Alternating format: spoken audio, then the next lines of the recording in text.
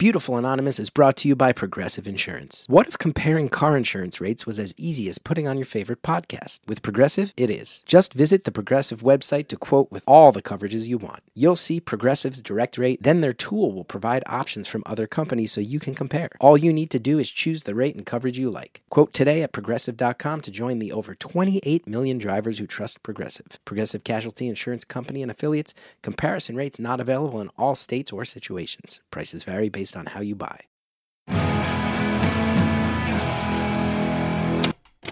Hello to everybody who thinks you gotta aim a little further afield than North Carolina. It's Beautiful Anonymous. 1 hour, one phone call. No names, no holds barred. I'd rather go one-on-one. I think it'll be more fun, and I'll get to know you, and you'll get to know me. Hi everybody, Chris Gethard here. Welcome to another episode of Beautiful Anonymous. Thanks to everybody who's been listening to the show, supporting the show. So you can hear in this intro, my voice is all blown out. That is not the case during the call. I was doing a live show in Asbury Park last night where I did karaoke and destroyed my voice. So I'm glad the whole call isn't like this. Don't worry about it. This caller, I tell you, one of the things about this show, you often... I have had the opportunity to talk to so many people where I just go, you've just lived so much life. And that's this caller in a nutshell. This caller sort of lived life in a different order than a lot of us live. You'll hear what I mean as far as when some major life decisions were made at a young age where we don't usually associate them with a young age, and how things moved on at a young age, and family life. Life choices, renting, owning. It's just one of those calls where you go, wow, there's some people who have just done so much and seen so much and lived so much. And I feel really lucky that I got to talk to this caller. And I feel really, really grateful that you are listening to this caller. Hope you get something out of the call. Hope you enjoy it. Thanks, as always, to everybody who supports the show. Thank you for calling Beautiful Anonymous. A beeping noise will indicate when you are on the show with the host. Hello? Hi. Is this Chris? This is Chris. I can verify that. Holy moly, Wow. I think that's the most wholesome response I've gotten to that in all these years. I don't think I've ever gotten a holy moly before. I really try. I have a 5-year-old, so I have to try to make sure that my language is somewhat 5-year-old appropriate, you know? I feel like we've had so many people who curse and then say, sorry, Sally, and you said holy moly, and it might mark the first you're welcome, Sally, in the history of the show. I get it. You're welcome, Sally? I think you may have just invented. I don't think this is a thing that's existed before now. Wow. You're welcome, Sally. I said holy moly instead of any number of other things I could have said. This is so exciting. Yeah, you're an inventor. I've never been an inventor before. So how are you? So how are you today? Oh, okay. You can ask me that too. I'm doing good. I just had a job interview earlier today. I don't think I'm going to take it, but that's okay. I'm getting back out there, and that's exciting. I'll quickly answer you and say I'm doing good. And my wife was at physical therapy this morning for her back and her hip, and I spent the whole morning with Cal running around the neighborhood, and it was lovely. That's how I'm doing. Wow. This job interview, when you say getting back out there, is this getting back out there post-COVID, or is this getting back out there post raising a child to the age of 5 and now it's time to get back out there? In that sense, I know those are both things that people run into sometimes. They are both things. The thing that I ran into is I don't like my current job. Mm-hmm. So I'm getting back out into job searching and interviewing and got it. Just trying to see if I can get into something that's a little bit more, a little bit less morally gray, I think. Whoa, that's intriguing.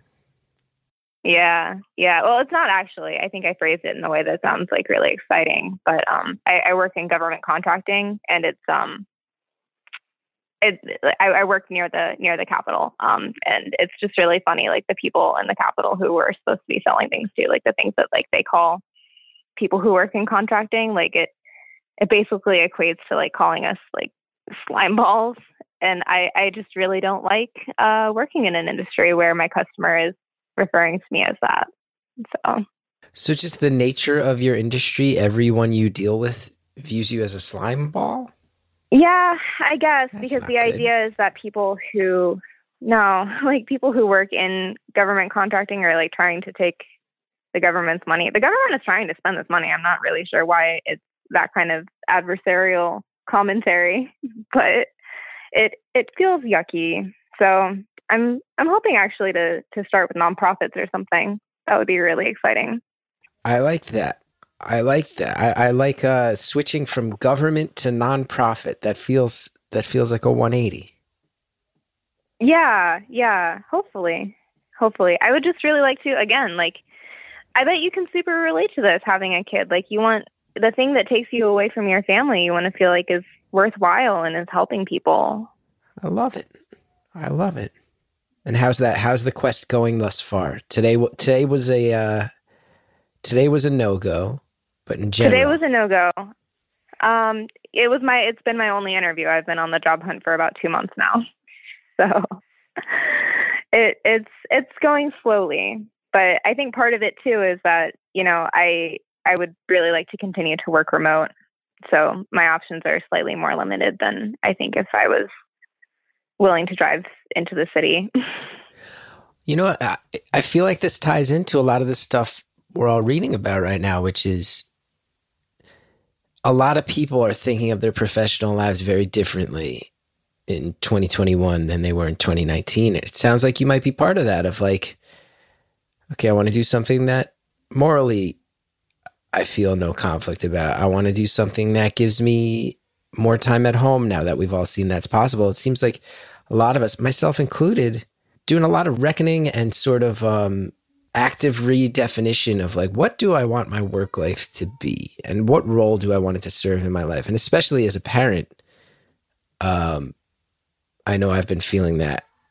And I have to wonder if it's got to tie in as well, right? You mentioned a 5-year-old, you said? Yeah, he's 5. And I think that like that whole mentality too, it's kind of post-COVID, but I wonder if it's also like Gen Z and younger millennials, like my generation, thinking that like taking control, I guess, of the professional environment. You know, like people are out here arguing about how high the minimum wage should actually be and then unwilling to work for anything less because they've realized that like we deserve it. And, you know, there's like conversations changing how we dress in the professional environment and conversations about how professional attire is completely arbitrary and doesn't make sense. And casual Fridays should be every day and tattoos should be in the workplace, et cetera. Like all of this stuff is coming out of both the post-COVID environment, but I also think it's coming out of like kids really getting into the workforce and then going, no, it's not going to be like this anymore. I love it. I've always felt, I straddle the line between Gen X and millennial, and I always feel like I've always my whole life kind of felt that push and pull between like my brother and his friends and being the young kid noticing what they're doing. And then especially as in my artistic life, my old TV show, I felt like it became this like rallying call for millennials who were like a few years younger than me. So I feel that push and pull, and it's one of the things that your generation's really doing right. I like it. And I've been thinking so much too. And I think this is something that millennials and Gen Z are just really noticing more and more. I can tell you as a 41-year-old, I sit here sometimes, you know, I'm prone to stress and depression and anxiety. And I've noticed at this point in my life, all of those feelings, when they come up, it somehow loops back around to money. It all relates to money. And I sit here, I go, how exhausting is that? How exhausting is that? That this life we've built and the system that's in place is rigged so that you're in this rat race. And what are the things that stress me out? I lost my health insurance last year as an artist. Now I'm doing fine monetarily. There's people a lot worse than me. I can pay out of pocket if I have to. It hasn't come to that yet, but I sit here and go, man, that feels like a stain. You know, I go, oh, I'm making so much less this year than I made 4 years ago. You're not supposed to make less than you made.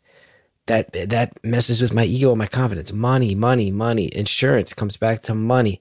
What choices should I make career-wise moving forward as an artist? Well, this one will make me happy, but it's not going to make me money, money, money. It's all money. Money is the thing that messes with our heads so often. I hate it. Yeah, absolutely. I hate it too. It makes no sense. And at the same time, like I don't know, like when I was married, part of the issue with my spouse was that like he was living this mindset of like we only need to make as much money as like is possible for us to survive.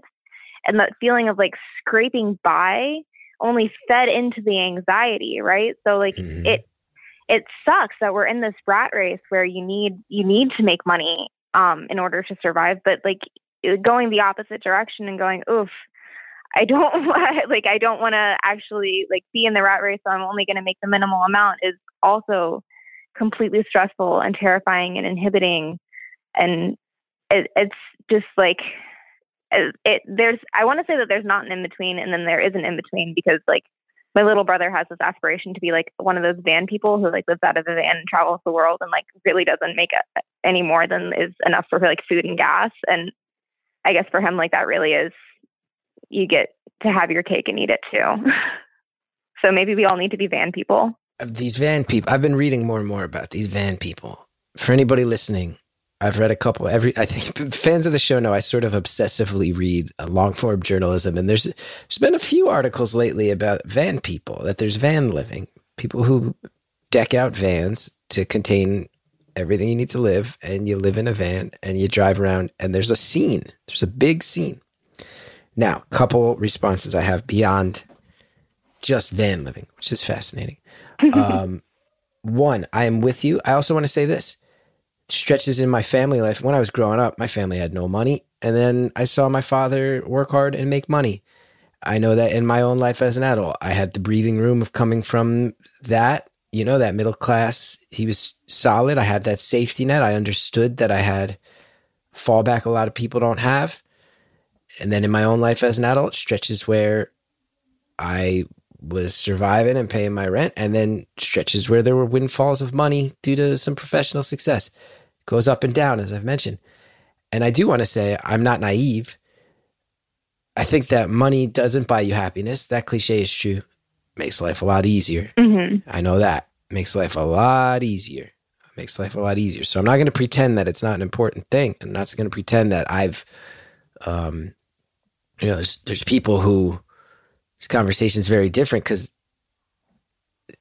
they haven't had the luck I've had, and they haven't had the advantages I've had, and they haven't had the safety net I've had. It does make life easier, so let's not pretend. It just sucks that the whole system's designed in a way where more is never enough. It's just never enough. And it creates a lot of division. I mean, a lot of stress. I think the funny thing is that like there is like that cap. I don't know if it's like a common, like if people like have heard of the study, but there is like a cap. Like apparently people who make up to $80K a year can like continue to grow their happiness based off of money. And then after you hit $80K, it like plateaus and you can't get any more happy. Well, I can say I had some years there where I did probably the best I'll ever do. I don't think I'll ever match what I did in 2016 and 2017. And sometimes that messes with my head. And I sit here, I go, I can just say as a person who historically has dealt with sadness, it didn't erase it. It didn't erase it. And I think it's comfort, right? Money can buy you comfort. It can't buy you happiness. And comfort, holy moly, to quote you, does it feel good when you finally have comfort when you're not used to having it? When you have... Absolutely. Oh my goodness. Now, can I ask about another thing that I noticed? I'm a perceptive fellow. You have said that you are, well, you said you're Gen Z. I'm on the cusp. I'm 96. So You're 96? Anybody who's like 95 to 97, we're torn in the same way you are between like Gen X and millennial. Like we're Gen Z millennial, but my current partner is 2 years younger than I am. So I kind of feel pulled more towards Gen Z sometimes just because of the association there. Well, I wanted to ask about that because you mentioned that you're raising a 5-year-old and, born in 1996. And then you said you used to be married. And I do notice that there's that's just doing the math, 96, you had your child young, you were married young. And I mean, you mentioned you have a new partner, so clearly you're divorced. Divorced young. Yep. Yeah, you got a lot of life experience out of the way pretty early on, huh? Yeah, I kind of I feel kind of like I'm doing life backwards a little bit. Like I've always been a life out of order person, but I think it was just funny to like I went from being married and raising my son with my ex-spouse, and we owned a house together, and I was completely miserable and left. And now I'm renting a house with my boyfriend and 2 of his friends. So it's like a very like big, like roommate style living situation with my son. My son has like his own room and all of his commodities. And like, he's super stoked that we live in this house with all of these friends. He thinks it's the coolest thing ever. But for me, it feels like, I went from like American dream style living to like college dorm style living, and that's a funny transition. Well, okay, that's wild. I have to ask. I have a bunch of questions about that.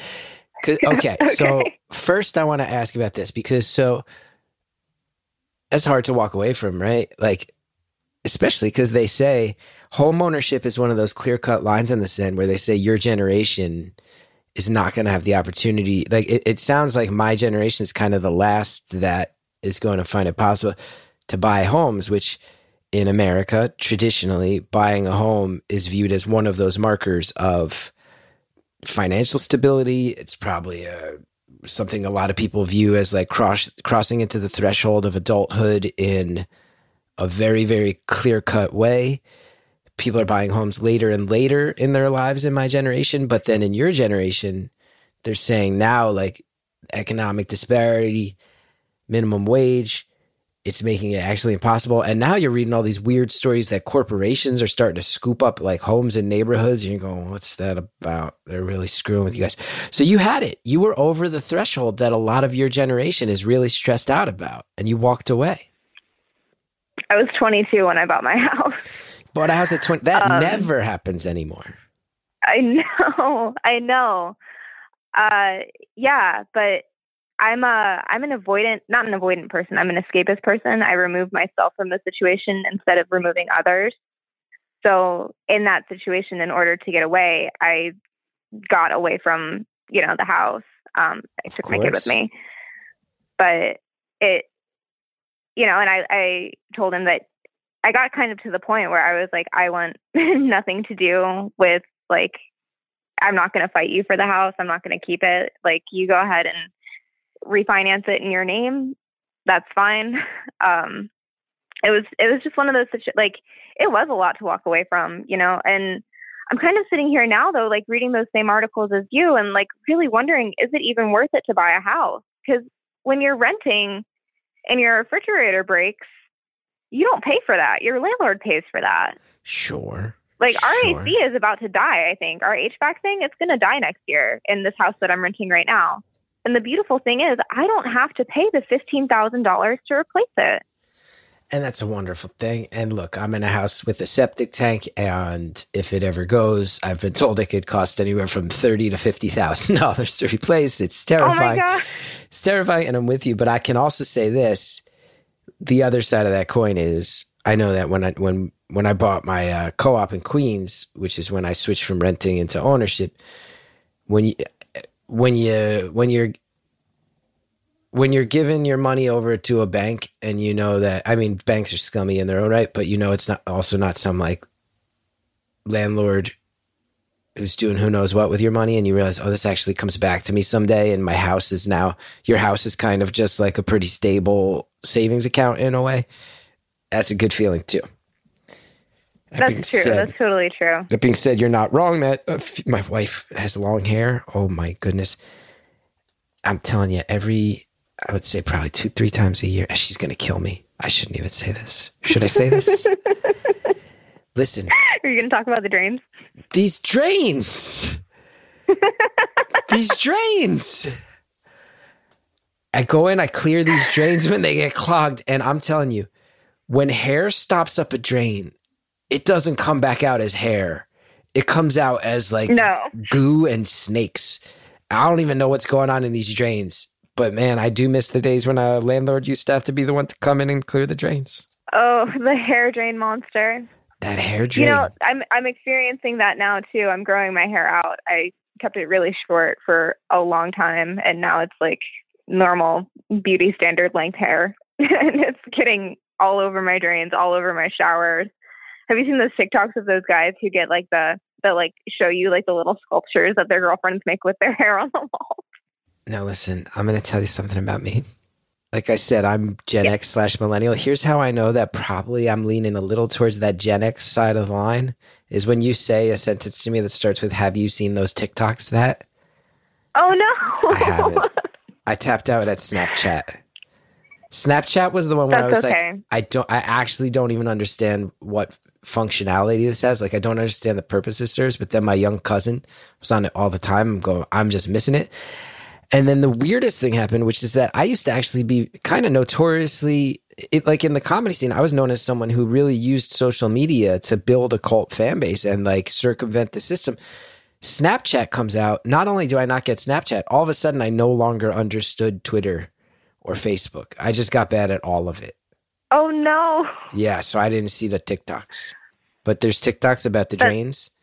The drains are disgusting. Yeah, well, there's TikToks about like these boyfriends who like they'll take videos of like their girlfriend's hair pieces in the shower and like how you like accumulate your hair on the wall. It is and make little shapes into it. I got no problem. And look, I'm the gross one in our house, and I live with a 2.5-year-old. Okay, and I've had to step up my cleaning game. I've had to learn living with my wife how to actually like, you know, I only ever had male roommates. I grew up with a brother. I'm gross. I've had to learn, and I'm still learning. But this drain situation, this hair gets in these drains, and then you clear these drains. It's like looking into the heart of darkness, the stuff that comes out of those drains. And let's pause right there, because I'll stand by that. I think the worst substance in the world is whatever's going on in that drain. Okay? And I'm telling you guys, the details that are going, based on how chit-chatty this has been thus far, the details that are going to keep pouring out are going to blow your minds. You're not going to want to miss them. We'll be right back. Beautiful Anonymous is brought to you by Progressive Insurance. What if comparing car insurance rates was as easy as putting on your favorite podcast? With Progressive, it is. Just visit the Progressive website to quote with all the coverages you want. You'll see Progressive's direct rate, then their tool will provide options from other companies so you can compare. All you need to do is choose the rate and coverage you like. Quote today at Progressive.com to join the over 28 million drivers who trust Progressive. Progressive Casualty Insurance Company and Affiliates. Comparison rates not available in all states or situations. Prices vary based on how you buy. Thanks again to all of our advertisers. Now let's go ahead, get back to the phone call. This hair gets in these drains, and then you clear these drains. It's like looking into the heart of darkness, the stuff that comes out of those drains. I think there are these things though that you can put in your drain plug. Like it's like a little mushroom. I think it was on Shark Tank. I've heard about these. Yeah, I've heard of it. Yeah. Is this the thing? Some guy who had like a wife and 3 daughters invented it. I think so. And he comes on and he's like, "Living with girls sucks." Thumbs down, and then like gives them like the tub mushroom as the product. Now, let me go ahead and ask you, because you've described a living situation now that is unique to me. So you live with your partner, you have one room in a house, and then your 5-year-old has a bedroom. Mm-hmm. And how many other bedrooms are there in this house, and how many other occupants? Right. So we have technically a 3-bedroom townhouse, but we're actually using the 3rd bedroom as an office space since I work remotely and everybody else, well, my partner and one of our roommates is a student. So we have like 2 bedrooms, office space, and then we're using the basement as the other bedroom space for our 2 roommates, who are thankfully a couple, because otherwise it would be weird for them to share a room together. So it's you, your partner, a 5-year-old, and then another couple. Mm-hmm. And we have 2 dogs. And 2 dogs. So this other couple, when they're out on the town and talking to people and catching up, and they can say, oh yeah, one of my roommates is 5. They can say that with a straight face. That's a true fact about their life. Oh yeah. Oh yeah, completely. And it's funny, you know, like I definitely recognize it's a very strange, and I'm fortunate that it's working this way situation, because I don't know too many 20-year-olds who would willingly be like, oh yes, I'll live with a 5-year-old. If you want to put Bluey on the TV show, like that's fine. Do they hang out? Do they have a relationship with your son? Yeah. Like he, you know, my kid's really outgoing. Like he, because he's an only child, like he's very used to adopting my friends as his own friends. So he doesn't really understand that it's like unusual to be friends with adults. Uh-huh. So like they hang out. I was home. I went upstairs. I came back downstairs and he was sitting on the couch with one of our roommates. Like both of them were playing like games on their phones. My son was on my phone. He doesn't have his own phone. And he had like his legs draped over my roommate. Like had been best friends for years. It was completely hilarious. So he's just chilling. And then what, like I know during the pandemic, my son we weren't comfortable putting him in daycare. So luckily we moved to this new neighborhood and there's kids. So he has been around kids in this sort of, you know, people we trust. A couple of them are his age, but by and large, he hangs out with our friends as an only child. Does your son interact with other 5-year-olds well? Or do you feel like he sits here and is like, what's these people's problem? They don't know how to talk about cheese and wine like you and all our friends in our early to mid 20s. Yeah, so he does other kids really well. You know, like during the pandemic, we live pretty close to a playground. So like we go to the playground. Before my partner and I were vaccinated, we were especially really careful about like, you know, wearing masks outside and everything. But yeah, he plays with other kids really well. He's actually really funny. I've noticed this pattern with him where he picks out like the kid in the group of kids at the playground who like the other kids don't want to play with. Like usually they're kids who are neurodivergent. And he'll pick them out and he'll be like, I'm going to play with you. So it's a really, I've not taught him to do this. He rallies around the underdogs. Mm-hmm. He really likes the underdogs. I think because he knows that they'll listen to him talk. So he's a chatterbox. He's such a chatterbox. He has so many things to say. But I mean, when COVID was really bad too, like not that it isn't so bad now, but before we had like a solution to it, I was really thankful to I have 2 younger sisters who are actually only a few years older than my son. So I took him over to play with them a lot. How old are your sisters?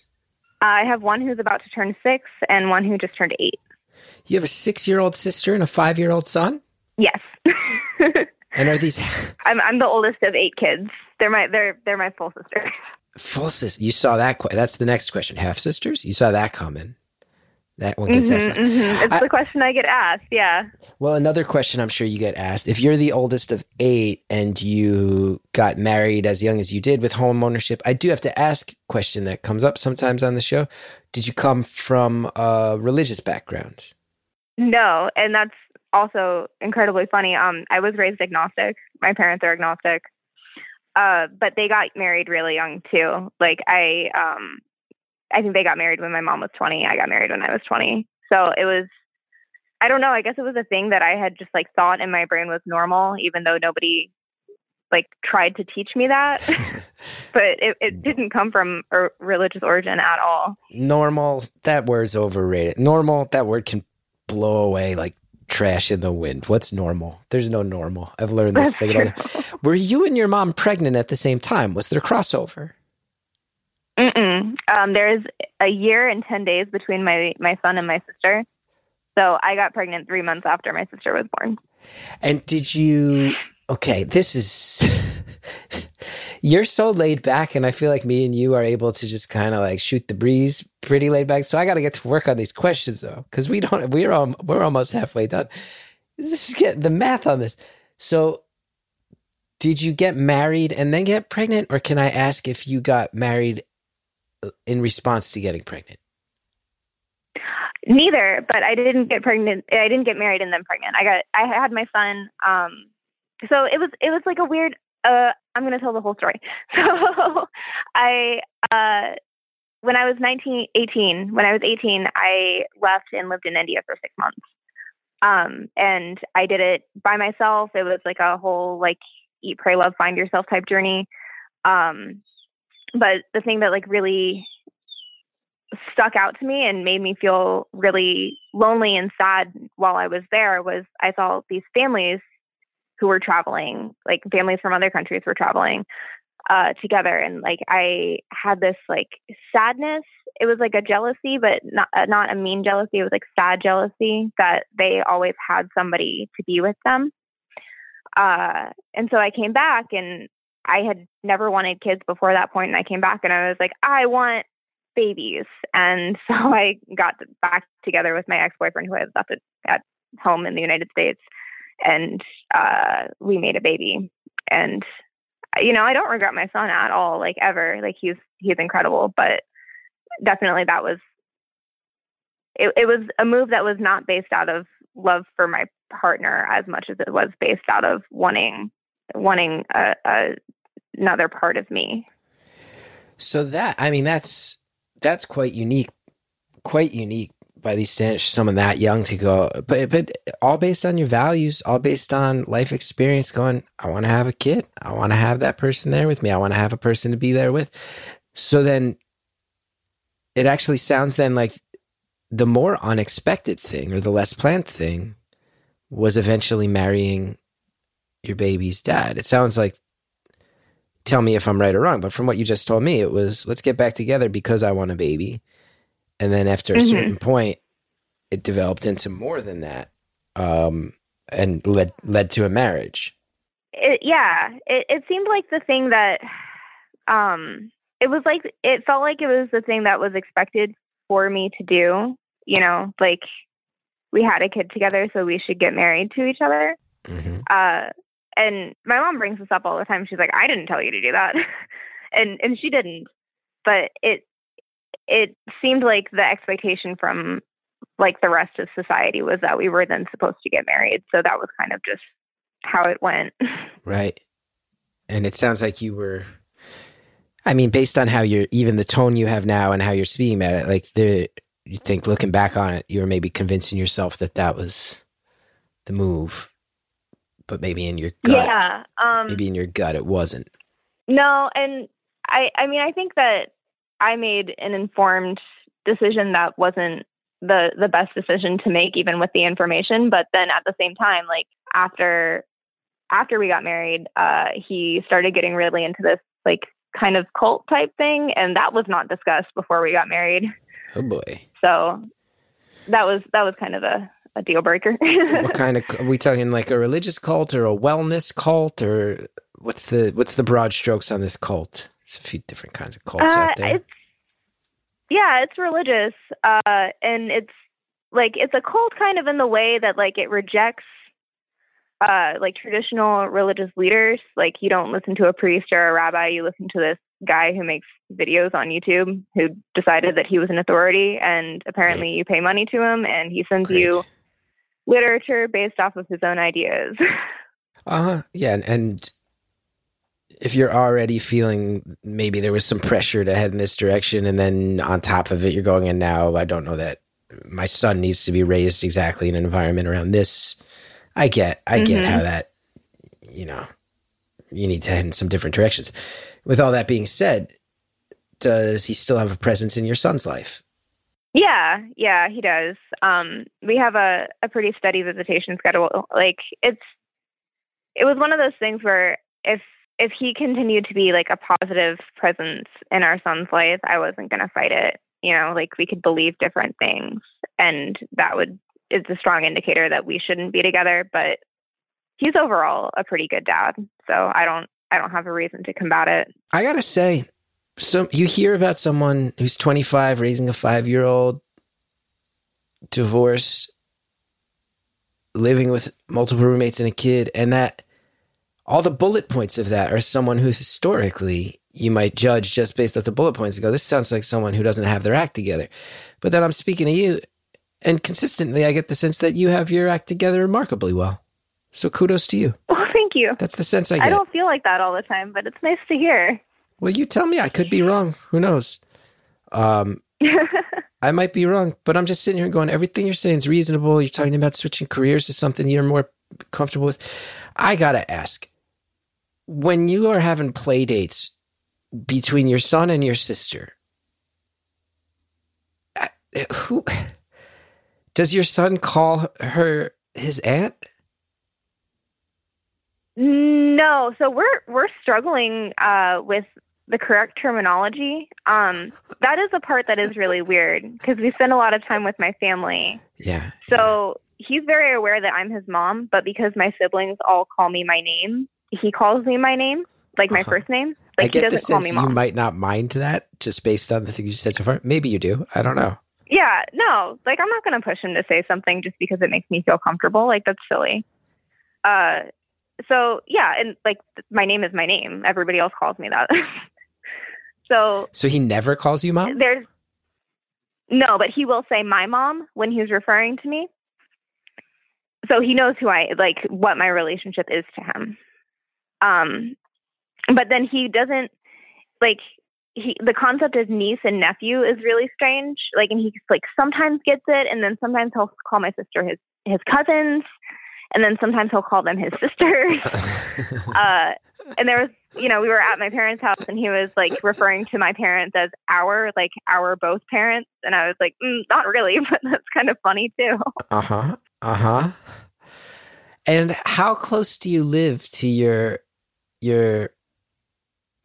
mom and dad and family? I mean, we were fortunate enough to find this house that we're renting currently. It's about 5 minutes away from my parents. And they help a lot with childcare. Are your son and your parents going to go to, your son and your sister going to go to the same school? No. I was homeschooled. All of my siblings were and are homeschooled. So they won't be going to the same school as my son, but he's actually starting kindergarten next week. So he's going to public school. Your sister's going to be homeschooled. Okay. I'm not judging because you, like I said, you strike me as someone who has your act together. Hearing that you went to India when you were 18, hearing that you were raised agnostic and homeschooled, your parents are still having kids. I say this judgment free, but purely out of curiosity. I mean, your parents have a story too, huh? There's something there to be spoken of. My parents or my partner? Your parents. And we'll get to the partner. Believe me, I got a list. But we're starting with your parents. Oh, it's okay. I was just clarifying. Yeah. So my parents were high school sweethearts. They went to public school. They met in high school. But my mom, she and her sister are 8 years apart. And her parents are divorced. So she always kind of felt very alone. So her motive was when she was a teenager, even she wanted a big family. She wanted a lot of kids. And that's part of the reason that I was born when my mom was so young, was because she was like me and wanted a person to be her person. And that's how I came into the world. And then, she convinced my dad that they should just keep having kids. And I think, my fourth brother is a twin with my fifth brother. No, my third brother is a twin with my fourth brother. I got mixed up. Okay. And after number 5, my dad was just kind of yeah, let's just I'm not worried about how many there are. And that's how 6, 7, and 8 happened. And then homeschooling a kid. Are your parents are they hippies? Are they also? Yeah. Yeah.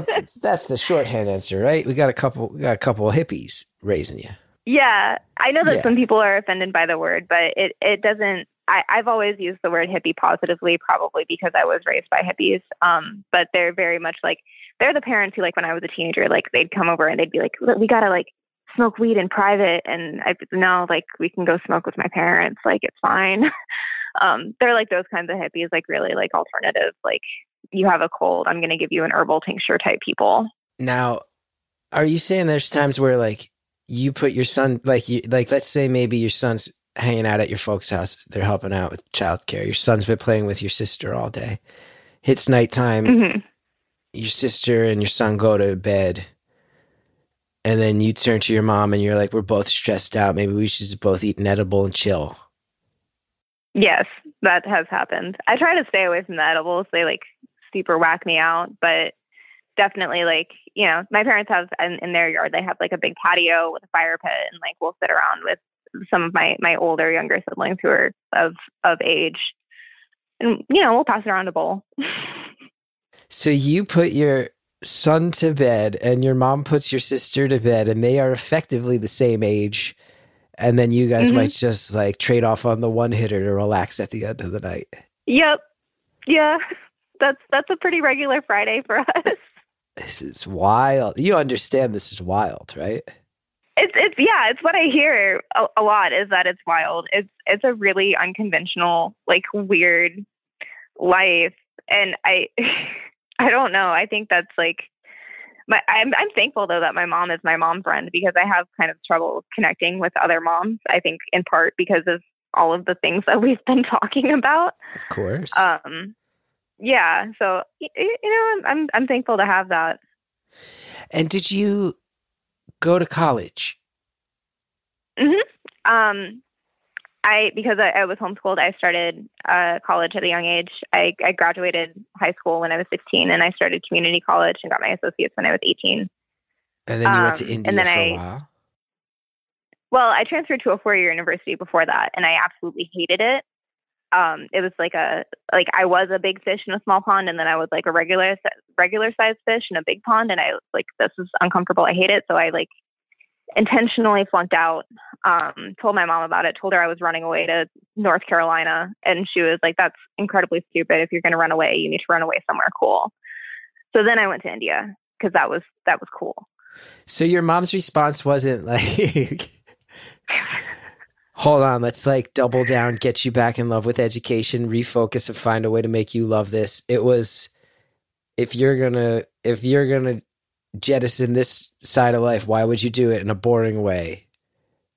Right. And no offense to North Carolina at all, but like objectively, it's fewer stories can come from moving, you know, a couple states away. Yeah, I mean, North Carolina is great. I've had great times there. I love Richmond. Mm-hmm. I hear Asheville would be a town built for me. I've had great time. Chapel Hill, great times in that state, but it's not India. So your mom was like, go, if you're going to go find yourself, you go do it in India. Yeah, absolutely. And I'm thankful that I did. It was a really cool experience. And when I came back, like people that I hadn't previously got along with, like they were like, you know, you changed. They were like, it changed you. It made you a better person. And I was able to build connections with people that I hadn't previously been able to. I love this story. I love it. When you're homeschooled, are most of your friend group your siblings in your case, because there were many of them? Yeah. And that was part of like, I was really awkward, I think, probably until I got like my first job in like the food service industry. Because I wasn't used to interacting with people who at the very least weren't, you know, raised in the same like kind of weird way that I was. But yeah, I was mostly used to just interacting with my siblings and like a few stray homeschoolers here and there. I didn't have like close friends really, like growing up. I had my brothers. Let's pause right there. I need more accounts of the homeschooling experience. If you're out there and you've been homeschooled, I want you to call the show sometime. I'll leave a voicemail at 802-392-3288. So many stories out there we still got to hear. We'll hear the rest of this one when we get back.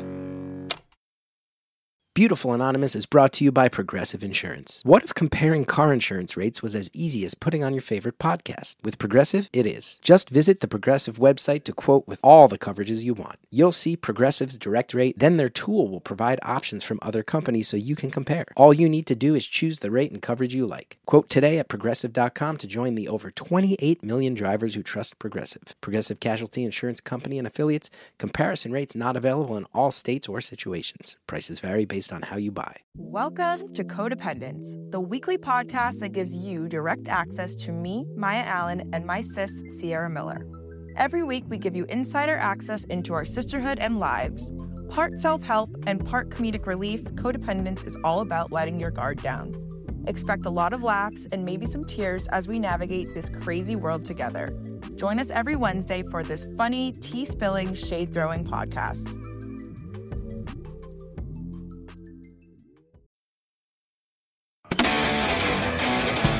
Thanks again to everybody who advertises on the show. Now let's finish off the phone call. I didn't have like close friends really, like growing up. I had my brothers.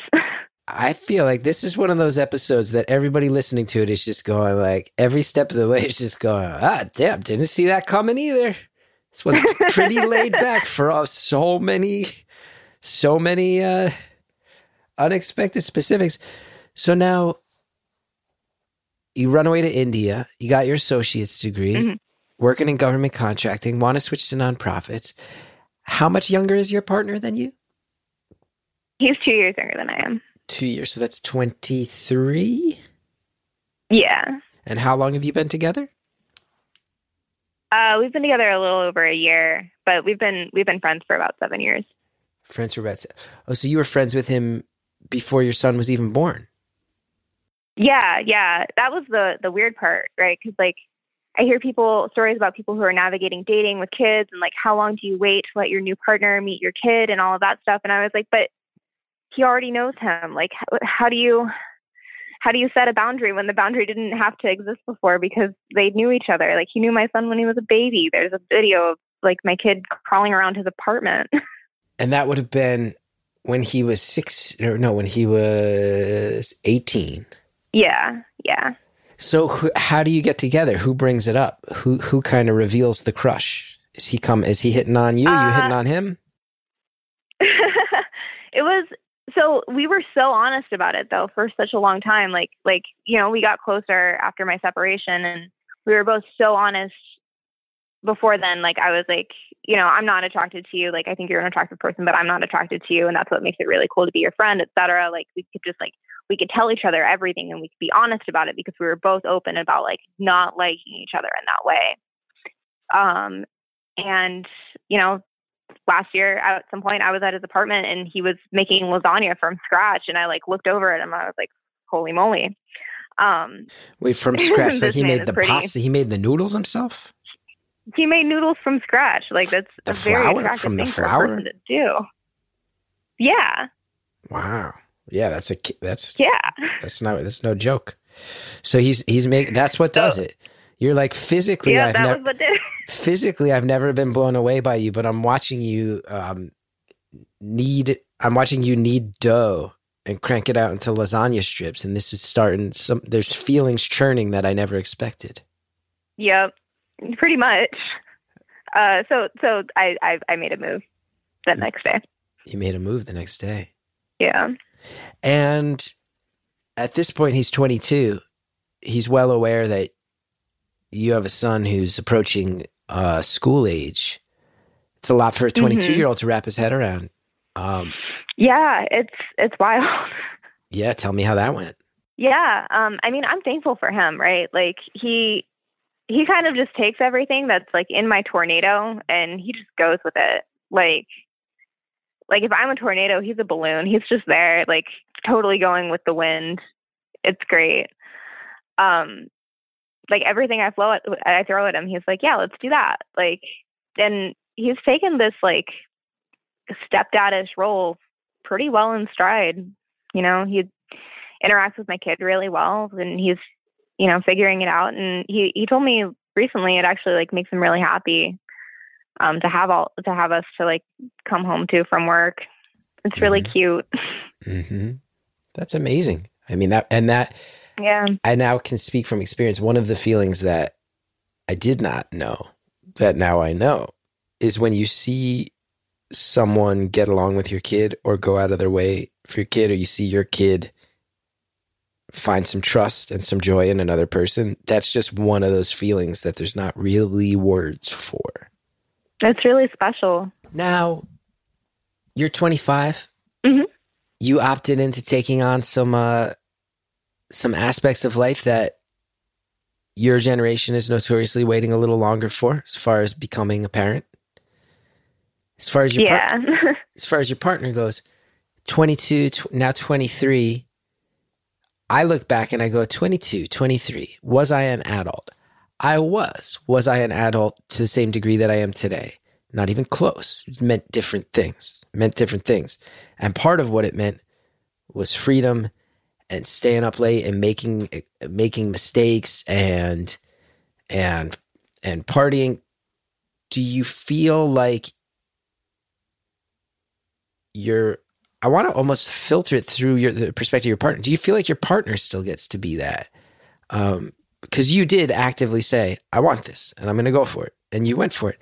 So I don't know if you also have those aspects to your life as well, but do you feel like your partner still gets to kind of be like as young and wild and dumb as a 23-year-old gets to be? And I mean, no offense to 23-year-olds. I'm jealous. I miss being young and wild and dumb in those ways. I'm jealous of 23-year-olds in that way. I mean, I think that he probably doesn't get to do it to the same degree as other 23-year-olds. And I think that's fair to say. I do think that, my custody schedule with my ex means that there's, at least one night a week that we are child free. And, it's like every Tuesday and then every other weekend. So there's sometimes a bunch of nights a week that we're child free. But he kind of does get to be a little more wild if he wants to be. But he's definitely the character who's like, if you're drinking, I'm going to be DD. Like, I won't drink anything. Like, he'll volunteer to be that thing. And, like, even before we got together, his idea of a wild night was like sitting around and playing board games and drinking inside. And I think that might have been like a character trait of pandemic life, but it was also, it's just kind of how he is. Yeah, I mean, I guess it's not so surprising to hear that somebody whose idea of a good time is making lasagna from scratch might not also be the wildest. How do I phrase it? There sounds like there's so many beautiful sides to this, and it sounds like you see so many beautiful things about your partner that get magnified by his relationship with your son, and those things are incredible. Do you ever fear that there's going to be resentment, or do you fear that he's going to view it as a sacrifice? Do you address the sacrifice that he may or may not be making? Or they? You've said partner. Yeah. I think you've said he, right? Yeah, he's a him. I use partner instead of boyfriend because I feel like when you live with a person, like even if you're not engaged or married to them, it's kind of a step more than just somebody that you're dating. So partner feels more comfortable to me. But do I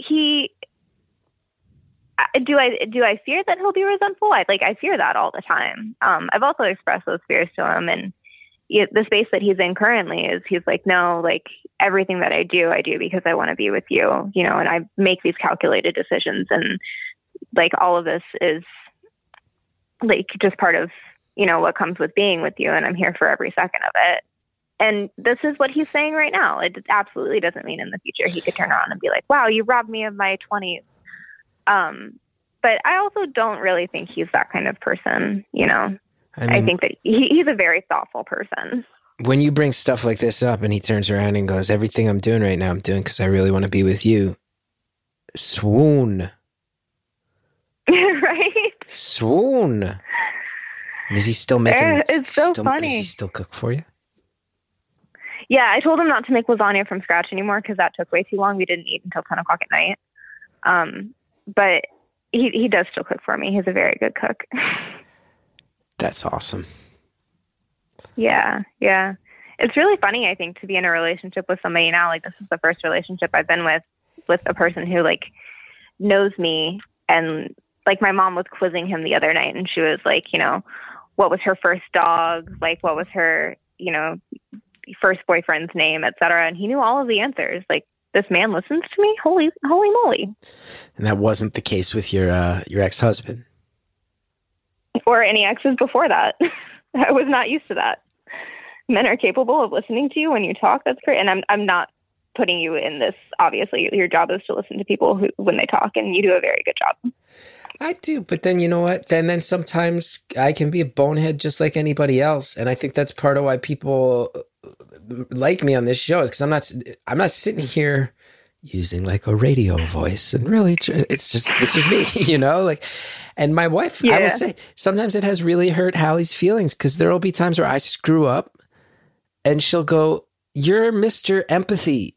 Your whole public reputation is you're the guy who talks to strangers on a phone and has deep conversations. And then I asked you to do 2 simple things and you can't even put them on a to-do list and get them done. Like, you don't listen." And so I mess up too. I mess those things up. That's part of it. Yeah. Now, but I think that like mistakes are okay as long as the majority is good, right? Right. Well, I feel like mistakes are okay as long as you go, and what's the takeaway? What do I learn? Right. What do I learn about myself? Are there things that I can change? If not, can I be humble enough to recognize my flaws, my habits, my patterns? If I know that I have a pattern about dropping the ball in this way, can I try to compensate by like leaning harder into the things I am good at and being honest about that and going, hey, I don't know if I can come through on this, but I'm going to really come through on this. You start to have those conversations, right? Like, get realistic, get the ego out of the way. Now, we have 7 minutes left, and I'm going to ask you a question that, just based on the fact that you're a homeschooled agnostic whose son is as old as your sister, who smokes weed with your mom, who took a sabbatical to India, who's already been married and divorced, who thinks maybe home ownership is not something you want to, right? I'm going to ask you a question that may be a real can of worms. 7 minutes left. Do it. What do you think your future looks like?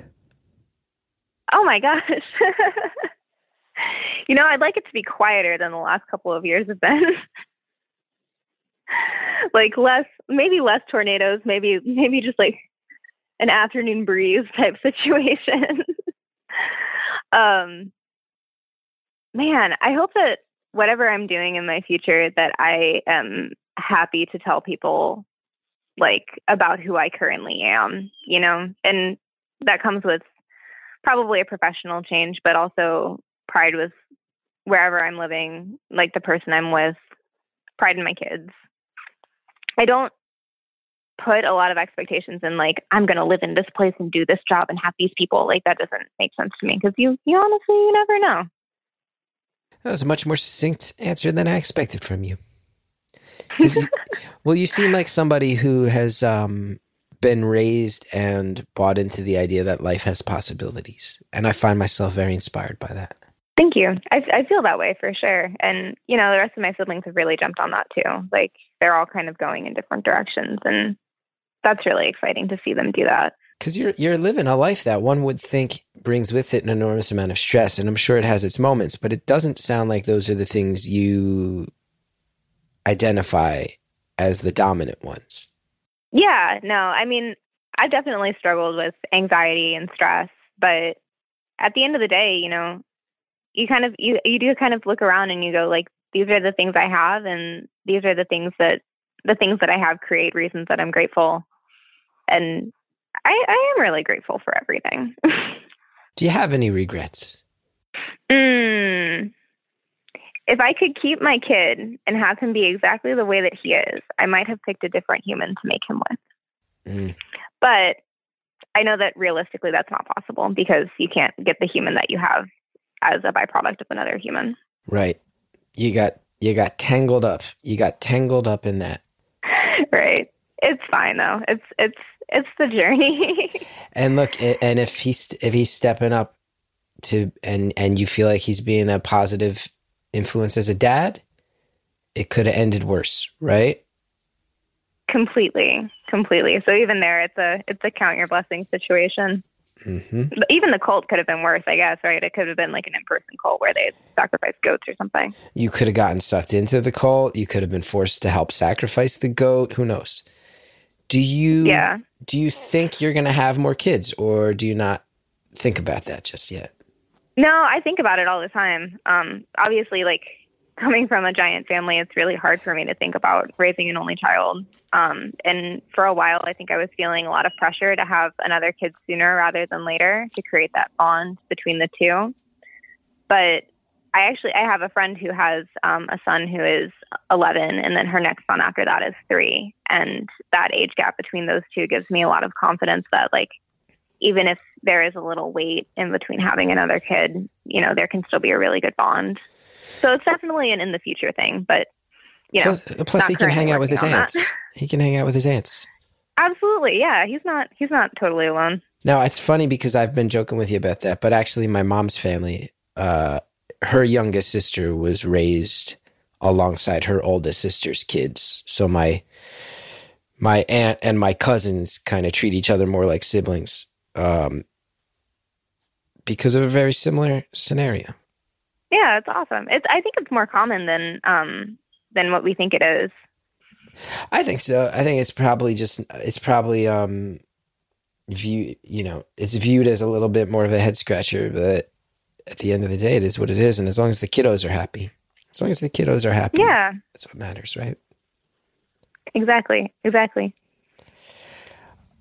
When do you got more job interviews lined up? When are you going to get away from this situation where people are viewing you as a slime ball? So that was my only job interview that I've had so far. Nobody else has reached out. I'm going to keep applying, but man, like, if you have any strategies that you can share, I'm here to hear them, because I'm scouring LinkedIn and Indeed for opportunities, and I've applied to like 20 different jobs and only gotten one bite. Well, if there's one thing I know a lot about as someone who spent 20 years managing to just land on my feet as an artist, it's how to navigate a traditional job market.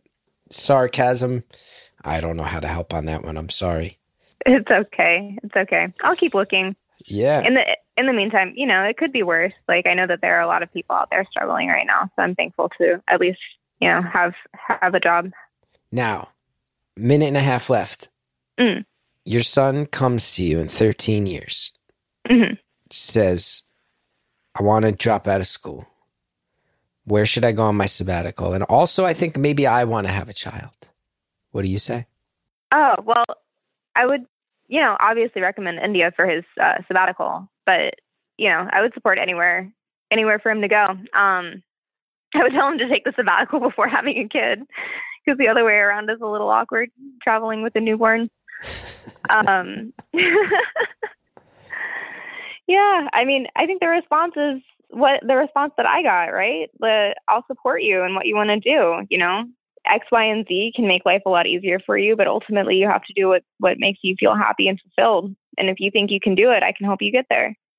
I can say, for as unusual as many of aspects of this feel, I get the sense your son is very lucky to have you as a mom.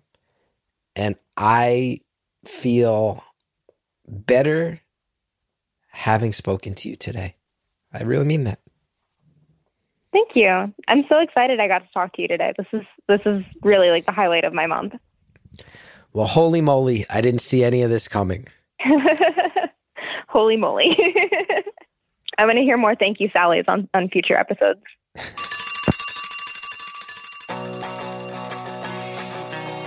Caller, thanks so much. I think you're like cool. Probably like one of the cooler people that I've ever spoken to in my life. That was pretty chill. Thanks for calling up, talking to me. I feel relaxed for some reason. You describe stuff that should be stressful. I'm very relaxed right now. Thank you. And thank you to Anita Flores, who produces the show. Thank you to Jared O'Connell and Marcus Hom, who engineer the show. Our theme song is by Shell Shag. If you want to know more about me, including tour dates, chrisgeth.com. If you want to go ahead and help the show, one thing you can do, hit subscribe, favorite, follow, whatever version of that button your podcast listener has. It's a huge help when you do so. Thanks in advance. You can find our latest merch at podswag.com. We've got mugs, shirts, posters, and more. You can find ad-free episodes of Beautiful Anonymous, along with a ton of other great shows, over at Stitcher Premium. Use promo code STORIES for a 1-month free trial. Stitcher.com/premium.